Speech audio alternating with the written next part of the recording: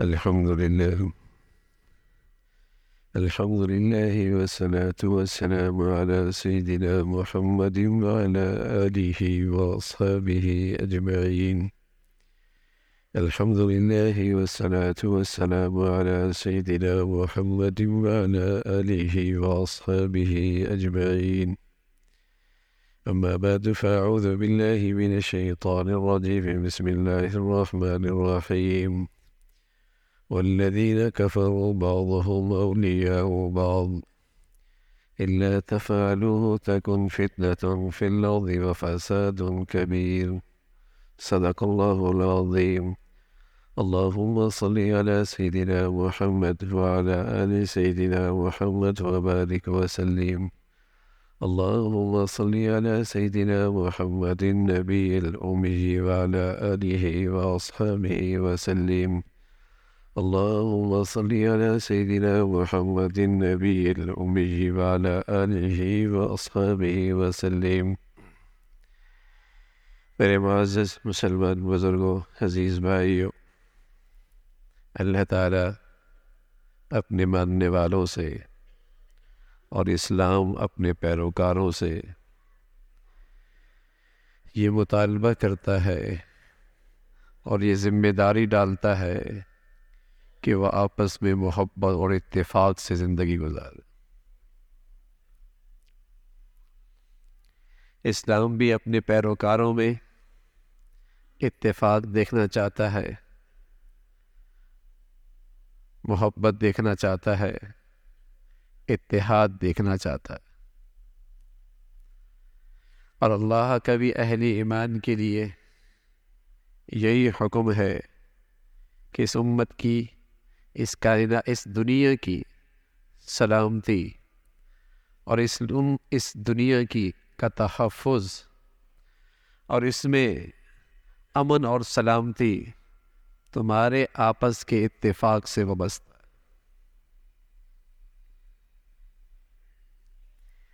مسلمانوں کی نجی زندگی ہو، قومی زندگی ہو، یا امت کی بنیاد پر اس کی زندگی گزر رہی ہے، امت اسلامیہ، ہر جگہ اسلام اس سے مطالبہ کرتا ہے اور اس کا فریضہ گردانتا ہے کہ تم آپس میں اتفاق سے رہو.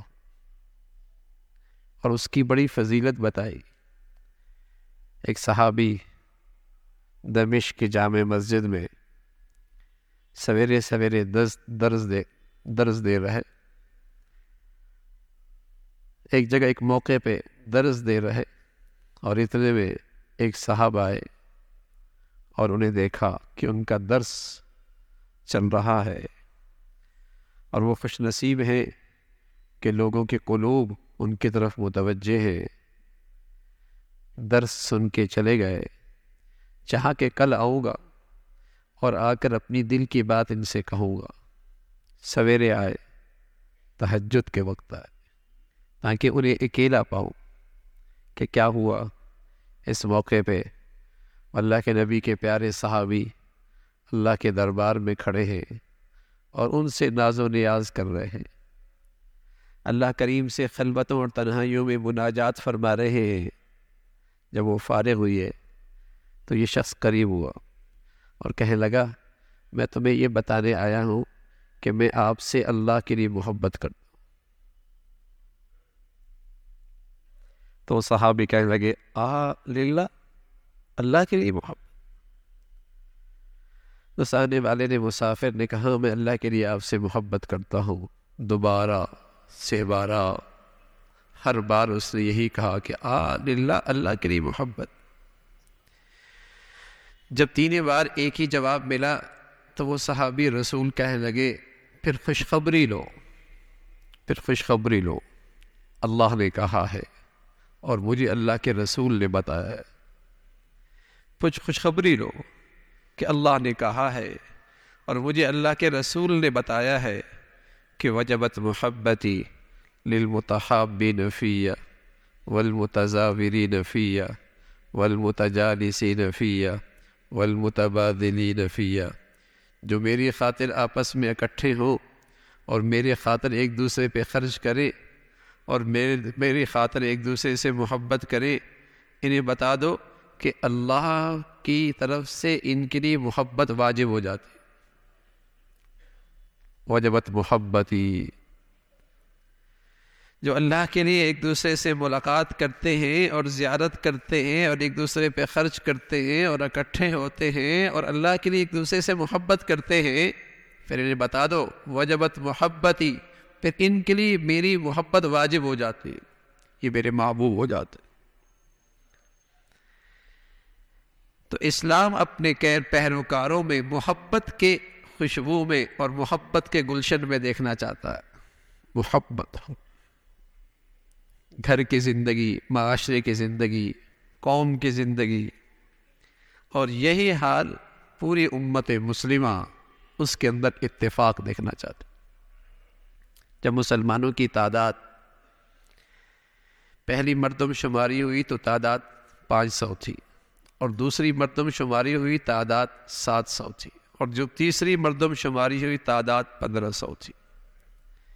تو اللہ کا خطاب ان مسلمانوں سے یوں ہوا کہ والذین کفروا بعضهم اولیاء بعض، دیکھو کفار ایک دوسرے کے ساتھی ہیں اور مددگار ہیں، الا تفعلوا، اگر تم ایک دوسرے کے مددگار نہ ہوئے۔ یہ مسلمانوں کی کل کائنات تھی، اور بین الاقوامی اسٹیج پہ، بین الاقوامی دنیا میں یہ اقتصادی لحاظ سے، افرادی لحاظ سے، علمی لحاظ سے، سماجی لحاظ سے کوئی بڑا وزن نہیں رکھتی تھی۔ تعداد کتنی ہے؟ اور اس کے بالمقابل اس وقت کی 2 سپر طاقتیں تھیں جنہوں نے ساری دنیا کو 2 حصوں میں تقسیم کر رہا تھا، ایک رومی امپائر تھا اور دوسرا ایرانی حکومت تھی، پوری دنیا پہ یہ حکمرانی کر رہے تھے۔ ایسے موقع پہ اللہ نے اہل ایمان کو خطاب کیا اور کہا تمہاری ذمہ داری ہے کہ تم ایک اکائی بناؤ، ایک وحدت بناؤ، ایک اتحاد کرو، اور اس کی بنیاد ایمان ہو، اس کی بنیاد عقیدہ ہو، اس کی بنیاد اخلاق عالیہ ہو، اس کی بنیاد اعمال صالحہ ہو، اس کی بنیاد انسانیت کی ہمدردی اور خیر خواہی ہو۔ تم ایک اکائی بناؤ، تم ایک دوسرے کے باہم معاون، مددگار اور آپس میں اتفاق، ایمان کی بنیاد پر وحدت، ایمان کی بنیاد پر قائم کرو۔ اگر تم نے اس میں کوتاہی کی اور تساہل کیا اور اس میں تم نے کمزوری دکھائی تو یاد رکھنا پھر دنیا میں بڑا فتنہ ہوگا اور دنیا میں بڑا فساد برپا ہو جائے، دنیا میں بڑا فتنہ ہوگا، کسی کی جان، مال، عزت، آبرو آج دنیا میں محفوظ نہیں، کسی کی محفوظ نہیں۔ مسلمان آج اس کمزوری کی نتیجے میں آج دنیا امن سے محروم، سلامتی سے محروم، امن و امان سے محروم، اس لیے کہ آج مسلمان ٹکڑوں میں تقسیم ہے، سرحدوں میں تقسیم ہے، جغرافیوں میں تقسیم ہے، نفرتوں کا شکار ہے۔ فرمایا کافر تو ایک دوسرے کے باہم مددگار ہیں، تم کیوں نہیں ہوتے؟ الا تفعل، اگر تم نے ایسا نہ کیا تکن فتنۃ فی الارض وفساد کبیر، دنیا میں بڑا فتنہ ہوگا اور دنیا میں بڑا فساد ہوگا۔ اسلام تو اپنے پیروکاروں سے یہ چاہتا، لیکن اسلام کے ماننے والے آج کہاں کھڑے ہیں؟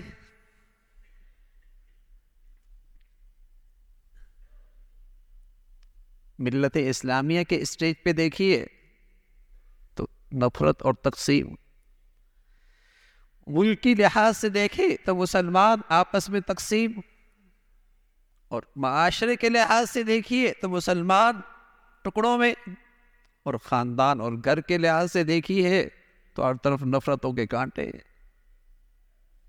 تقسیم در تقسیم ہے۔ اور اسلام اپنے پیروکاروں سے کیا چاہتا ہے؟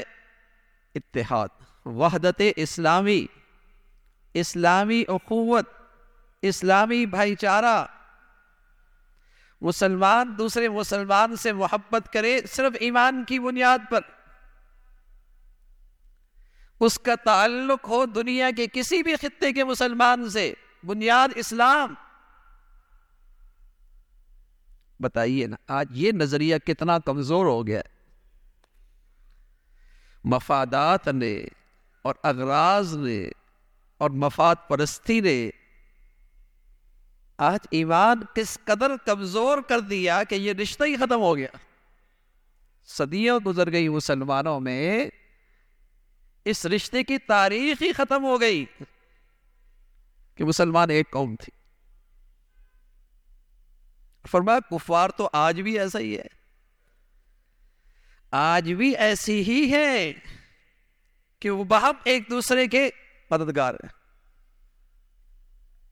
دیکھیے نا، ہمیں وہ کہتے ہیں کہ تم ذرا وسیع الظرف بنو، اور ہمیں دھوکہ دیا جاتا ہے کہ تم ذرا مذہب کو ایک طرف رکھو، مذہب کو ایک طرف رکھو اور پھر دنیا میں آگے بڑھو۔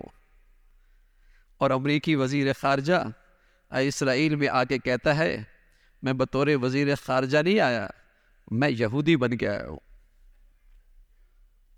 ہمیں کہا جاتا ہے مذہب کو ایک طرف رکھو، ہمیں کہا جاتا ہے اسلام کو ایک طرف رکھو اور دنیا میں چلنا سیکھو، ہمیں یہ دھوکہ دیا جاتا ہے۔ اور وہاں فرانس ہے، برطانیہ ہے، اٹلی ہے، امریکہ ہے، آج اس اسرائیل کے پشت پہ کھڑے ہیں، اور مسلمان کہاں کھڑے؟ مسلمان کہاں کھڑے؟ ہمیں غلط سبق پڑھایا کہ اسلام کو ایک طرف رکھے دنیا میں ترقی کرو۔ انہیں پتہ ہے مسلمان اسلام پہ آئے تو اس میں تو وحدت ایمانی آ جائے گی، وحدت اسلامی آ جائے گی، اس میں تو ایکا آ جائے گا، یہ تو ایک اکائی بن جائے گی، یہ تو ایک طاقت بن جائے گی۔ انہیں پتہ ہے یہ ایک طاقت بن جائے گی، لیکن جب انہیں تقسیم کر دو گے ان کا روب ختم ہو جائے گا، دبدبہ ختم ہو جائے گا، ان کی عظمت ختم ہو جائے گی، ان کی طاقت ختم ہو جائے گی، اور یہ بام دستے گریبان ہو۔ دنیا ایک طرف ہے۔ سلام ہے ان فلسطین کے مسلمانوں کو، سبحان اللہ۔ آج دنیا کو بتا دیا تم غلط فہمی کا شکار ہو، تم یہ سمجھ بیٹھے ہو کہ شاید ایمان کوئی طاقت نہیں ہے۔ انہوں نے اس صدی کے اندر بھی دنیا کو بتا دیا کہ ایمان آج بھی بڑی طاقت ہے، ایمان آج بھی بڑی قوت ہے، بشرطیہ کہ مسلمانوں میں آ جائے۔ سمجھ رہے تھے کہ ایک ہفتے کی بات ہے، ایک مہینے کی بات ہے، چند دنوں کی بات ہے، لیکن اس ایمان کے سچے پیروکاروں نے دشمن کو ایسی چوٹ لگائی ہے کہ وہ صدیاں اس سبق کو یاد رکھے گا۔ یہ تو بزدلی کی بات ہوتی ہے، شہروں پہ حملہ آور ہونا، ہسپتالوں پہ حملہ آور ہونا، بچوں اور عورتوں پہ حملہ آور ہونا، یہ تو بزدلوں کا کام ہے میدان میں آنے کے لیے۔ عسکری لحاظ سے آج اس نے کتنے اہداف کیے، خود قائل ہے کہ ہم عسکری لحاظ سے اہداف نہیں حاصل کر سکے۔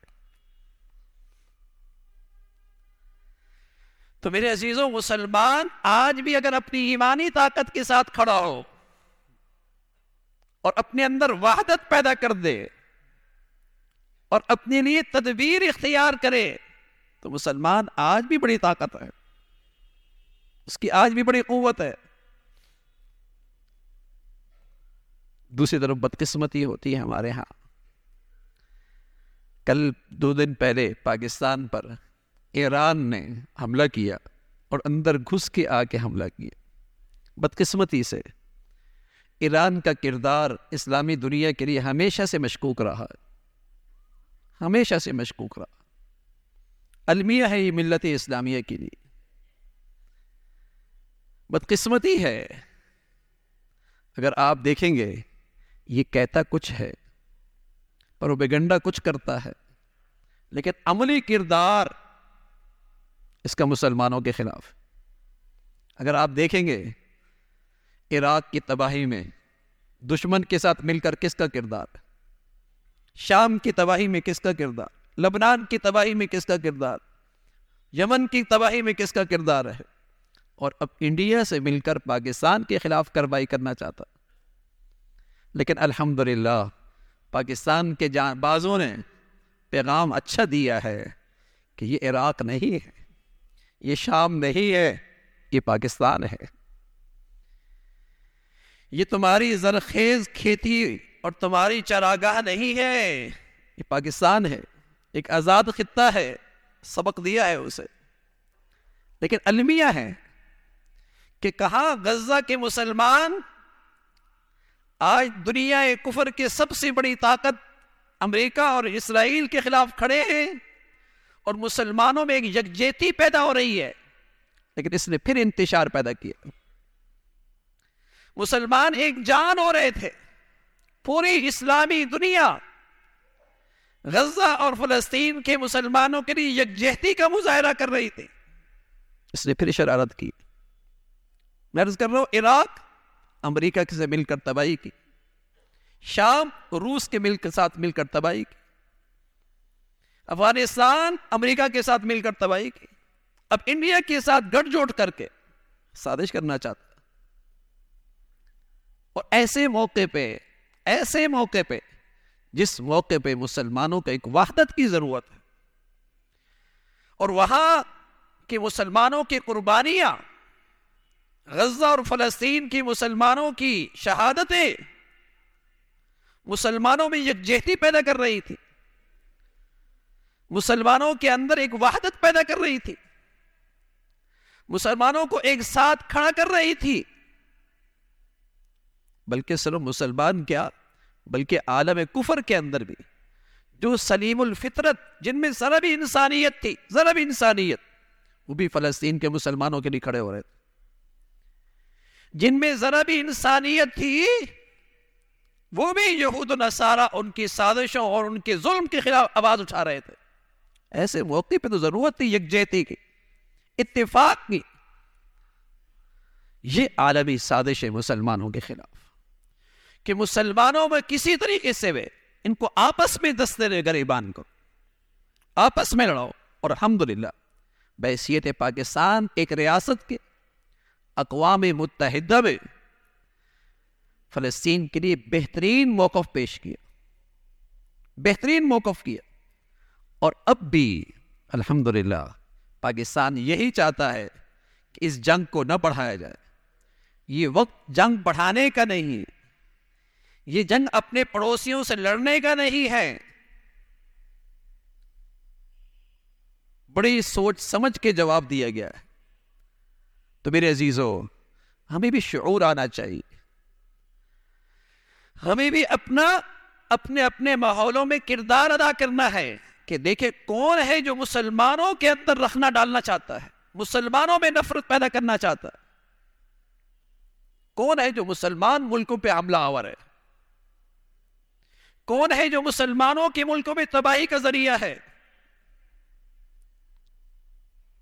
اور کون ایسا ہے جو کھلے دشمن سے لڑتا ہے، اور کون ایسا ہے کہ دشمن کافر اس کے مقابلے پہ کھڑا ہے.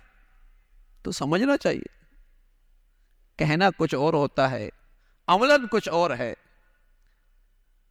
تو میرے عزیزو، مسلمانوں کی ضرورت اس بات کی ہے کہ مسلمانوں کے اندر ایمانی وحدت، عقیدے کے لحاظ سے اتفاق، ایمان کی بنیاد پر وحدت اسلامی، اخوت اسلامی، یہ زندہ ہو.